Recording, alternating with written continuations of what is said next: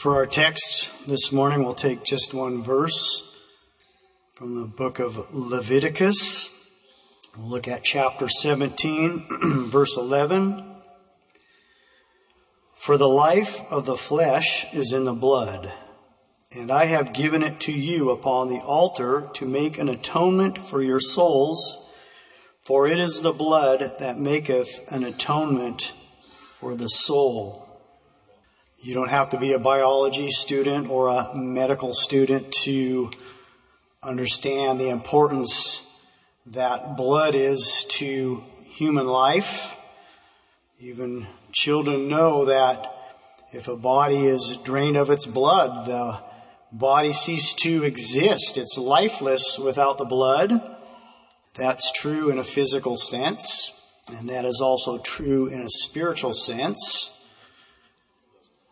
The blood of Jesus Christ is the thing that gives the gospel its life. There are some liberal, progressive theologians who would like to eliminate the blood of Jesus from the gospel. There's been moves in the past to eliminate any song or any song in the hymn book that makes reference to that blood. They find it distasteful.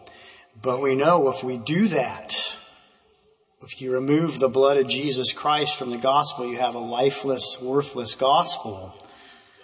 We know throughout Scripture there's this crimson thread woven throughout from the book of Genesis to Revelation, and the theme is redemption through the blood. It tells us here again, why is it so important? It says it's that blood that maketh atonement for the soul. The word atonement means to cancel or to cover. We get our word reconciliation. The Greek word for atonement means reconciliation. Why is it so important for our sins to be covered or atoned for? Well, we understand, and Scripture lets us know that God is a holy God. God cannot stand to look on sin. Sin is a terrible offense to a righteous, holy, perfect God. We know even the account where Jesus, as he was giving his life's blood on that cross, and he looked up to heaven and he said, my God, why hast thou forsaken me? It was at that moment that God had to turn away because he couldn't stand to look upon sin.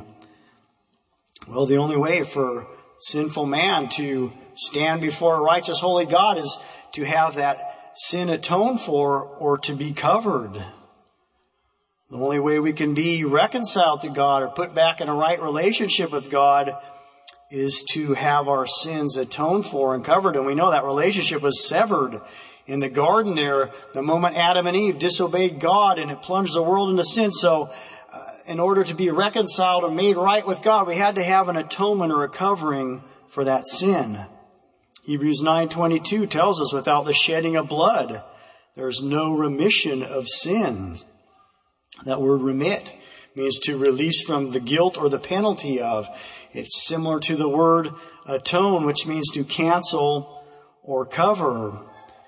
There's only one thing that can do that. That is the blood of Jesus Christ. We heard in our scripture reading in Romans chapter 5, it tells us that we are justified by the blood of Jesus, and we're saved from wrath through him. We're reconciled to God by the death of his Son, and it tells us in verse 11 of chapter 5 that it's through Jesus Christ by whom we have now received the atonement. So we see we are saved or justified through the blood of Jesus. We're reconciled because of that blood, and we receive that atonement or that covering for our sins. It's all purchased through the blood of Christ. You know, having the blood of Jesus cover our sins is far different than trying to cover them up ourselves. The problem is, too many times mankind tries to provide a covering for his sin or an atonement for his sin. Some will try to cover their sins by doing good deeds. Isaiah 64 verse 6 says that our own righteousness is as filthy rags. We cannot cover our own sins by doing good deeds. It will never be an adequate covering for that sin. I think of Brother Dwayne Wilson's testimony often.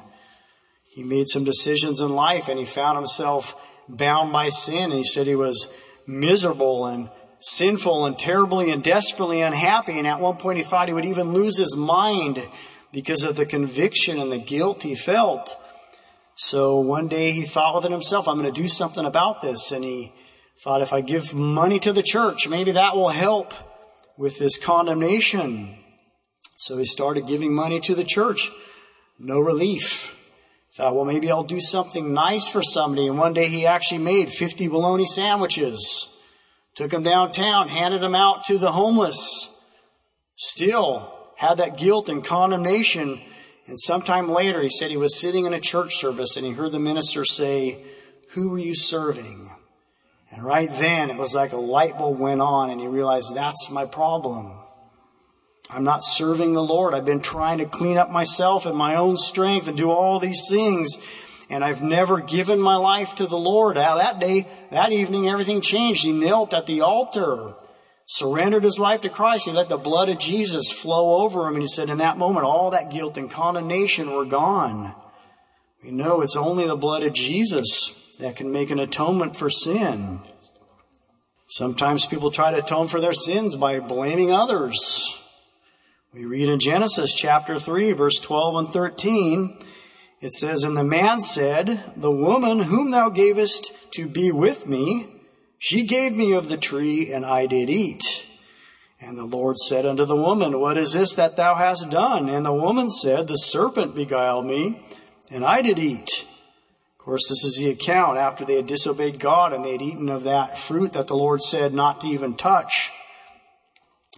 When they were confronted, what did Adam do? He said, well, it's this woman you gave me. Well, men have been blaming women for their problems since the beginning of time. And he said, it's the woman you gave me. So in a sense, he was also blaming God. Well, Eve said, well, Satan or the serpent beguiled me. But the blame game, it went on, but it didn't excuse them or relieve them of their own personal responsibility or their guilt. Blaming others will never release you of your own personal guilt. It's a poor and it's actually an inadequate covering for your guilt. Sometimes people will try to offer sacrifices that God doesn't require as a way to atone or cover for their sin or their disobedience. Again, in Genesis chapter 4, we read the account of Cain and Abel, Adam and Eve's first born sons. It says in the process of time, they each came and they were to make a sacrifice unto the Lord. And we know that Abel brought of the firstling of his flocks and he offered a blood sacrifice to the Lord. And that was accepted by God. That is what God required. Well, Cain brought of the fruit of the ground. It says he was a tiller of the ground and he probably brought the best fruit and the best vegetables. It's probably maybe a beautiful cornucopia of fruit and vegetables. Maybe the best that he could grow. But it wasn't accepted of God because it wasn't what God was requiring. And that sacrifice was rejected. Of course, we know things went from bad to worse. Cain ended up murdering his brother Abel. And he was cursed as a result. So we know sacrifices instead of obedience, it's an inadequate covering for sin. We see that pattern repeated in the life of King Saul, Israel's first king, and the first recorded sin that we see Saul committing was actually in the form of a sacrifice as they were facing a battle with the Philistines. And God commanded Saul through the prophet Samuel to wait for Samuel 7 days. And at the end of that 7 days, Samuel would come and offer a sacrifice, and then God would show them what to do. Well, day 7 rolled around and Saul got impatient. So it said he forced himself to offer that sacrifice, did something in direct disobedience to the Lord. And Samuel said, Saul, what have you done? He said, you've done foolishly because you did this thing. The Lord has rejected you from being king. So we see you can't cover up your sin or provide an atonement by offering things to the Lord that He's not even requiring. Sometimes people try to hide their sins by trying to hide from God. How foolish that is. Again, Adam and Eve in Genesis chapter 3, after they sinned and they realized their eyes were open, and it says they were naked and ashamed. So they sewed fig leaves and tried to provide a covering, and they went and hid themselves. But we know it was a false covering. God called them out and he held them responsible for their disobedience.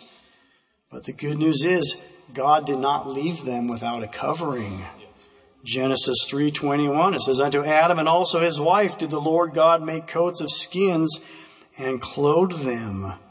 Only God can provide a proper covering or a proper atonement for sin. The significance of that is the fact that an animal had to die to provide that coat. Blood had to be shed as a provision for that covering. We see the first example here of the innocent dying for the guilty. We know all of the Old Testament sacrifices, when they would offer blood, pointed to the one sacrifice, the greatest sacrifice of all, when Jesus would come as that lamb, without spot, without blemish, and he'd offer his own blood on that cross to atone for the sins of the people. Hebrews 9:12 says, "Neither by the blood of goats and calves, but by his own blood, he entered into the holy place, having obtained eternal redemption for us." We are redeemed. We are atoned. Those past sins are atoned and covered by the blood of Jesus. We also know, again, God is righteous and holy. You know, God can't just speak and clear the guilty. Well, he could, but he chooses not to, because to do so would compromise his righteousness and his holiness. You know, that righteousness won't permit him to forgive the sinner based solely on their repentance. We know repentance is important. That's our part. But pardon can come only after a penalty is paid. Imagine a judge presiding over a courtroom, arbitrarily pardoning the criminal simply because he can. Well, it'd be a terrible miscarriage of justice. Say that wouldn't be right. A penalty has to be paid. Well, we know that penalty for our sin was paid by Jesus Christ by shedding his own precious blood. Numbers 14:18 says, "The Lord is long-suffering and of great mercy, forgiving iniquity and transgression, and by no means clearing the guilty." So we see both sides of God's nature here. He's full of mercy and forgiveness. But we also see that he won't just arbitrarily pardon the guilty. A penalty had to be paid, and it was paid for through Jesus Christ. 1 Peter 1 verse 18 and 19 says, "We weren't redeemed with corruptible things like silver and gold." You know, some people try to buy a pardon for their sin, or pay off a judge, or maybe pay to have something covered up. It's called hush money. That's not how we're redeemed. It says, "But with the precious blood of Christ, as of a lamb without blemish and without spot." Again, it's the blood of Jesus. What can wash away my sins? Nothing. Nothing but the blood of Jesus. What can make me whole again? Nothing but the blood of Jesus. Oh, precious is the flow that makes me white as snow. No other fount I know, nothing but the blood of Jesus. That is the thing that will purchase our redemption, pardon our sins. You know what else the blood of Jesus does? It takes care of a guilty conscience. Hebrews 9:14 says that the blood of Christ will purge your conscience from dead works to serve the living God. You know, people try to purge their own conscience. Again, they try to cover their own guilt and their own conscience. If you ever wonder how to do that, you can ask Google. They got lots of suggestions on how to do that. Things like this: 5 ways to get rid of guilt. 5 science-backed tips for getting rid of guilt. Understanding the psychology of guilt. One mental health expert even suggested doing this: when feeling guilty about something you did, try to find something positive about the action. It's about the worst advice you'll ever get. Cover it up. Excuse it. Justify it. It doesn't work. Again, we see King Saul trying to do that again in the Word of God. as he was given a commandment to go and wipe out the Amalekites, don't leave anything behind, but he took matters into his own hands. He brought the king back, and he brought the best of the sheep and the oxen and all of those things. And when he was confronted about it, rather than confess it and admit it, he said, well, I saved the best to sacrifice to the Lord. Well, it sounded real sanctimonious and real righteous. The only problem was it was in direct obedience. It was not an adequate covering for that disobedience. And again, as a result, it cost him his kingdom. The Bible says, he that covereth his sins shall not prosper. But there is a place you can go to get rid of that guilt, that condemnation. Again, I think of that song. There is a fountain filled with blood, drawn from Emmanuel's veins, and sinners plunged beneath that flow lose all their guilty stains. The Lord can take care of a defiled conscience, because when the blood of Christ is applied to a defiled heart, the heart gets cleaned up, the conscience gets cleaned up. It's provided through the blood of Jesus. The blood of Jesus provides protection for our souls. Again, in the book of Exodus, we have that account where Moses was leading the children of Israel out of Egyptian bondage, and the Lord was going to pass one last plague on the nation of Egypt. We know that the firstborn in every family was going to die. That didn't include just children, but the firstborn of all of the livestock and the servants. There was a sentence of death pronounced upon them. But God gave them a set of instructions. He said, you take a lamb and you slay that lamb, and you take that blood and you apply it to the two doorposts in the lintel of your house, and you get inside of that house. And he said, if I pass over and I see that blood, I'll pass over you. But you need to stay inside to be protected from that destroyer. Of course, the placement of that blood was symbolic of the cross. Well, the same thing applies to us spiritually. We place our lives under the blood of Jesus Christ. We surrender to the Lord. And as long as we keep ourselves under the blood, we have God's protection and provision. And not necessarily physical protection. We know there are those that will give their lives for the cause of Christ, but we can trust our souls to the Lord. Our souls are the one thing the enemy can't touch as long as we keep it under the blood of Jesus. So we have our soul's protection provided by the blood of Jesus. We can commit the safekeeping of our souls unto the Lord if we stay under that blood. Without the blood of Christ, we wouldn't be able to be sanctified or filled with the Holy Spirit. Hebrews 13:12 says, wherefore Jesus also, that he might sanctify the people with his own blood, suffered without the gate. How important is it to the Lord that you're sanctified, purified, made holy? Well, he thought it was important enough to die for you so that you could be sanctified. Jesus prayed. One of the last recorded prayers for his disciples before he went to that cross was, Lord, make them one, sanctify them through thy truth. Thy word is truth. Jesus shed his blood that you might be sanctified. That's available today through the blood of Jesus. Matthew 27 tells us that when Christ shed that last drop of blood on Calvary and he said those words, it is finished. It said there was a great earthquake and the veil of the temple was rent in twain from the top to the bottom. Of course, this is significant to us.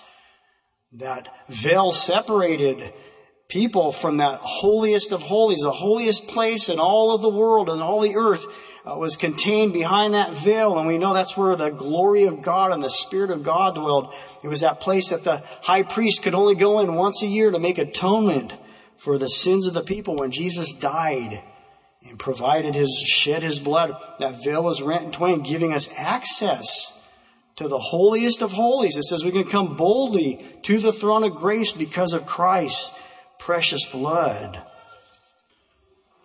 There's physical healing in the blood of Jesus.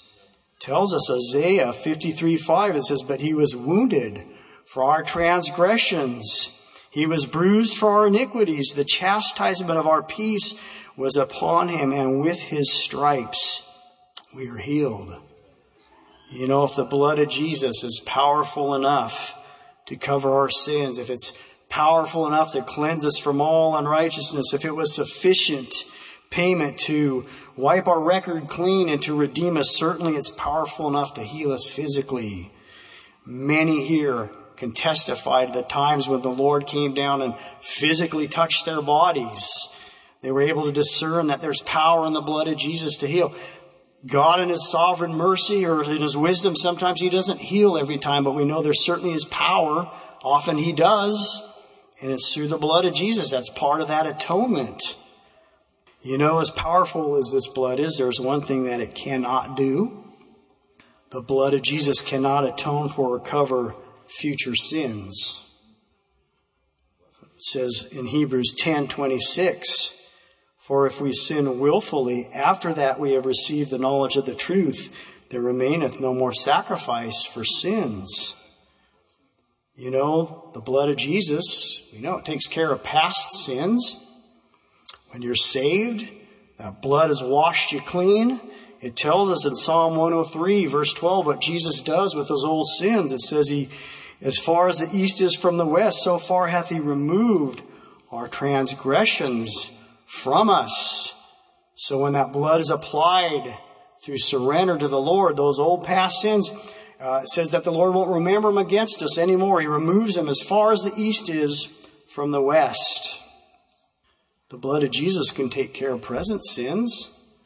Good news is, if you're here this morning and you're unsaved, if there's sin in your life, Jesus Christ can cleanse you from that sin today. It says if we confess our sins, He is faithful and just to forgive us our sins and to cleanse us from all unrighteousness. It tells us that the blood of Jesus Christ cleanses us from all sin. So if you have a sin issue in your life this morning, you can kneel before the Lord. Open your heart to the Lord. Sacrifice yourself and lay yourself out on that altar, and that blood of Jesus will come and cleanse you from all sin, all unrighteousness. If you're here and you're a backslider, well, there's hope for you. You don't have to be discouraged. You don't have to remain in a backslidden condition. We have a beautiful promise in 2 Chronicles 7:14. It says, "If my people who are called by my name shall humble themselves, pray, seek my face, and turn from their wicked ways, then will I hear from heaven and I will forgive their sins." Jesus can restore the backslider this morning. If you're willing to humble yourself, lay your pride in the dust, kneel before the Lord, say, "Lord, here I am, just as I am, without one plea, but that the blood was shed for me. Jesus, I come." If you come that way, the Lord will forgive you. He'll restore your soul. If you're in a backslidden condition, you know, Jesus is a universal donor. Blood is available for everyone. Hebrews 2:9, it says He tasted death for every man. 1 Timothy 2:6 says Christ gave Himself a ransom for all. 2 Corinthians 5:15 tells us He died for all. Jesus Christ shed His blood for all mankind. Salvation is available to all. It doesn't mean everybody's going to be saved. That's entirely upon the individual, whether they avail themselves of that blood. But the price has been paid. Redemption was purchased through Christ's own blood. It's available to all. And you know what? Jesus' blood is a perfect match for every situation, every circumstance. I'm going to close with a little story. This was submitted to a Christian publication by a chaplain a few years ago. It says, in 1949, my father had just returned home from the war. On every American highway, you could see soldiers in uniform hitchhiking home to their families, as was the custom in that time in America. Sadly, the thrill of his reunion with his family was soon overshadowed. My grandmother became very ill and had to be hospitalized. It was her kidneys. And the doctors told my father that she needed a blood transfusion immediately or she would not live through the night. The problem was that her blood type was AB negative, a very rare type even today, but even harder to get then because there were no blood banks or air flights to ship blood. All the family members were typed. No one was a match. The doctors gave the family no hope. My grandmother was dying. My father left the hospital in tears to gather up all the family members to say goodbye. As my father was driving down the highway, he passed the soldier in uniform hitchhiking home to his family. Deep in grief, he had no inclination at that moment to do a good deed. Yet it was almost as if something outside of himself pulled him to a stop, and he waited for that stranger to climb into the car. My father was too upset to ask the soldier his name, but the soldier noticed my father's tears and inquired about them. Through his tears, my father told this total stranger that his mother was lying in a hospital dying because the doctors had been unable to locate her blood type, AB negative. If they didn't locate her blood type before nightfall, she would surely die. It got very quiet in the car. Then this unidentified soldier extended his hand out to my father, palm up. Resting in the palm of his hands were the dog tags from around his neck. The blood type on the tags was AB negative, a perfect match. The soldier told my father to turn the car around and get him back to the hospital. My grandmother lived until 1996, 47 years later. And to this day, no one in our family knows the soldier's name. We've often wondered, was he a soldier or an angel in uniform? God sent somebody special into our lives to carry out a very special mission. Well, she had a physical need. We have a spiritual need. All of us are born in sin and shaped in iniquity. There's no hope for us outside of one special type of blood. That's the blood of Jesus Christ. That blood is a perfect match for every situation. It can cover any sin in your life. It's the blood that gives us life, and it's available to all. The question is, what will you do with that blood? You can avail yourself of it. And when you do, you place yourself under that blood. You let that blood of Jesus cover you, and it'll cleanse you. It'll purify you. It'll make you pure and holy. Or you can reject it and trample it under your feet. Either the blood of Jesus covers it, or we trample it under our feet. You only have two choices. But if you trample that blood under your feet, the Bible gives us a warning. It says there's a sore punishment that awaits those who would do so and treat it as an unholy thing. Sadly, so many people do. But you know, Calvary's stream's still flowing this morning. Jesus is still holding out that offer of salvation. His blood is just as powerful as it was the day it was shed. And he's offering you redemption, life through that blood. But you have to avail yourself of the blood of Jesus. But if you're not saved this morning, the Lord can save you. If you need a healing touch, if you need to be sanctified, filled with the Holy Spirit, understand those things were purchased by Christ's blood. And you can have them today because of that precious blood. We're going to sing 330. Let's stand and again come to the altars. Avail yourself of the sacrifice that the Lord has made for you today.